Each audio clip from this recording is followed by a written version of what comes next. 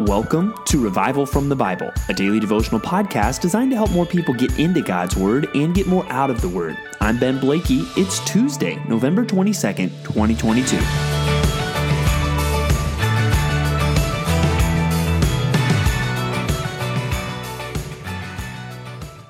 If all we had to live on was the news, a faithful Christian life would be really hard, probably even impossible.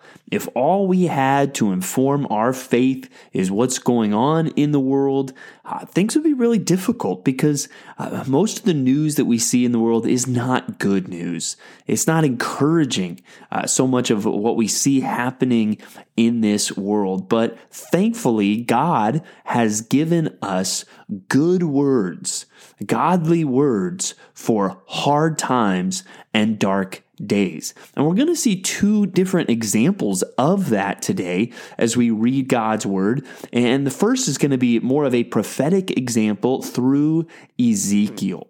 So we're starting a new book of the Bible today, and it's good for us to lay the groundwork here for Ezekiel so you can understand what we're getting into and see how it connects with where we have been. Now, we've been doing more of a chronological reading this year through the Old Testament and then also at the same time through the New Testament.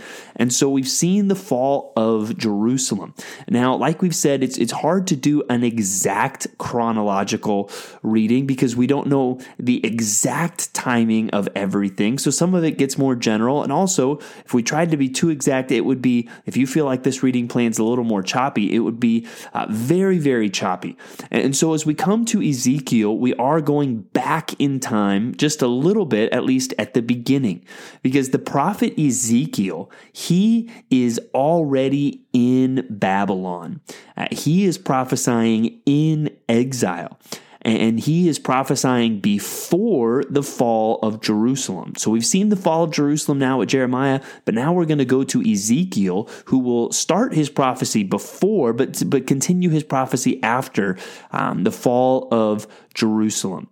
And now remember, the fall of Jerusalem happens in 586 BC. That's when the temple is destroyed, but the exile actually begins before that. There's kind of waves of the exile. This isn't the first time Nebuchadnezzar has come to Jerusalem, and so he has taken prisoners with him, and so there's already some living in exile, and God is going to call Ezekiel to be a prophet to them.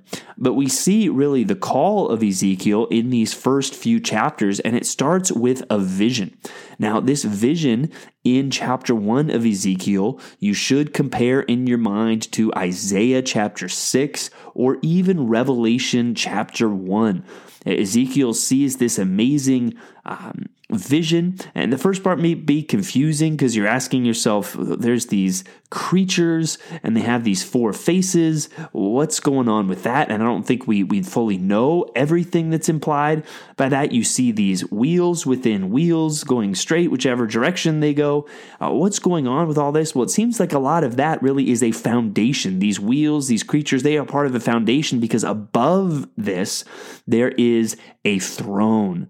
And that's what we start to see at the end. And there's someone upon the throne with a human appearance. And it's clear this is no mere human. This is the Lord. And even at the end of the chapter, it makes that clear. Such was the appearance of the likeness of the glory of the Lord, Yahweh. And he falls on his face. So again, notice the connections, the parallels with Isaiah, with Revelation 1 and the Apostle John. We see this vision of the glory of God, and he falls on his face. But now God starts to speak to him as to what he wants him to do, and it's clear he is being called into prophetic ministry, to prophesy to the people of Israel. And we get into even the third chapter, and he's described as a watchman. He's described as a watchman and basically saying you have the responsibility to sound the watch. And if you see danger coming and you sound the watch, you sound the alarm, and no one listens, well, that's not on you, that's on them. But if you see danger coming and you don't say anything, well, that's on you. And I think there are some parallels to us. Even that's a good principle for us. Hey, if we're not sharing the gospel, that's on us. If we share the gospel and they don't respond, that's on them. So that's, I think, applicable to us. But you see the stage being set here in chapters 1, 2, and 3 for his prophetic ministry. God is calling him into ministry and making him a watchman. And then you start to see a little more of the specifics of his ministry in chapter 4, and where he is called to take action by laying on his side and kind of making this model of the city of Jerusalem. And then eventually he's supposed to bake what he is eating on human dung. And he says, wait, no, I can't defile myself. I've never done that. And so God says, okay, you can use cow's dung instead.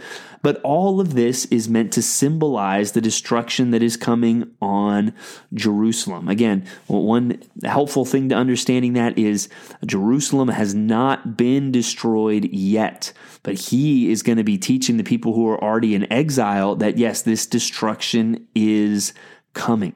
So here we see tough times, people in exile, but we see God's word coming through the prophet Ezekiel. Now let's go to the New Testament, where we're going to look at 2 Timothy 3. And here again, we see hard times, but we see God's good word. And maybe this is a little more relatable because Ezekiel, even though, like we saw, there are definitely some things we can draw from his example, we also have to admit, well, God is not speaking to me. I'm not seeing this vision like Ezekiel did. I am not a prophet like Ezekiel. Well, we should be able to relate to much of what is said here in 2 Timothy. And it starts by saying that in the last days there will come times of difficulty. And then you'll read this long list in the next several verses of things that seem to be increasingly true of our society. Yikes. That is not an encouraging thing to read. And one thing to help sum up this list, notice the times that it uses love or loving. And you'll see that the biggest problem from which a lot of these other things flow is our society has very misplaced loves. People are lovers of self, lovers of money, and to verse 3, they are not loving good. And then in verse 4, they are lovers of pleasure rather than lovers of God.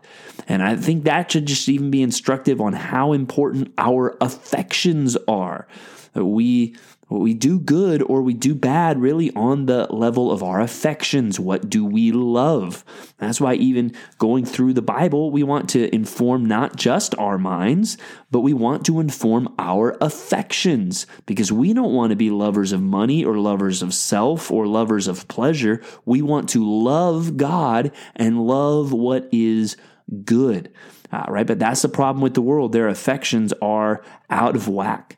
And that's going to lead to problems, even persecutions that we see. But Paul is exhorting Timothy, no, you follow my example and you follow what you have learned and firmly believed since you were young, because his mom and his grandmother, they had taught him the scriptures. And many of you, if you've grown up around church or you've been taught by your parents or grandparents the word of God, no, as the world gets worse, we need to hold on to God's word.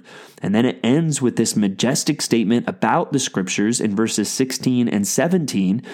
All scripture is breathed out by God and profitable for teaching, for reproof, for correction, and for training in righteousness, that the man of God may be complete, equipped for every good work. In the midst of a wicked world that is getting worse, we must hold on to the scriptures. We must make those our guide. And so a couple things I want to encourage you to do today is one, make sure you are looking to the scriptures as your guide. We need to be very careful. We have been taught by our society, and unfortunately, many within the church have bought into this, that our human problems in our modern world are too advanced for the Bible to speak to. And some of our problems are just too complicated to really look to the Bible. And I think that thinking is flawed and faulty. Again, the Bible does not tell us everything about everything. It doesn't ever claim that, but it does claim to tell us everything we need to live a godly life. So don't give in to the cultural mindset. And so as you encounter problems in life, run to the scriptures with those problems. And some of your problems, the scripture may not have all the answers to, but it will have something to say to you. For instance, even if you have a serious medical problem, I would encourage you, run to the scriptures. Again, that if it's a medical problem, that shouldn't be the only thing that you do. There should be things you do to address that. But even in that, the scripture is going to have important things to say for your soul, to understand and to uphold and strengthen your soul in the midst of a physical ailment. So run to the scriptures with your problems. And then the other thing I want you to do is to practice the sufficiency of scripture on a daily basis. Read the Bible and see every day, it's profitable for teaching, for reproof, for correction, and training in righteousness. Every day, read the Bible and understand God is training you. He's got something to say to you. And one of the reasons I think we miss that is we fail to meditate. And by that, we fail to think about what we learn. Even the Puritans would often talk about meditation as this halfway house between the word and prayer, where many times it's just, okay, Bible reading, check. Okay, now let's get on to my prayer list, check. Okay, now let's get on with my day and the rest of my checklist. Where I would encourage you, take time to read the Bible and then stop, think about how what you just read applies to your life and what you've learned about God, what difference that should make, or the commands or encouragements or warnings that you've read. What difference should that make? That's even really what we're just trying to do on this podcast. Hopefully you have read or are about to read God's word, and this podcast hopefully is just a meditation on it, trying to reflect on what it says and what it means for us. So yes, the news is not encouraging. We live in dark days. But I hope from the example of Ezekiel and the examples here of Paul and Timothy, you are encouraged to hold on tighter to God's word, to look to it, to apply it, to use it, and to trust that in God's word, you will find everything you need to be equipped and ready for every good work of godliness that God calls you to.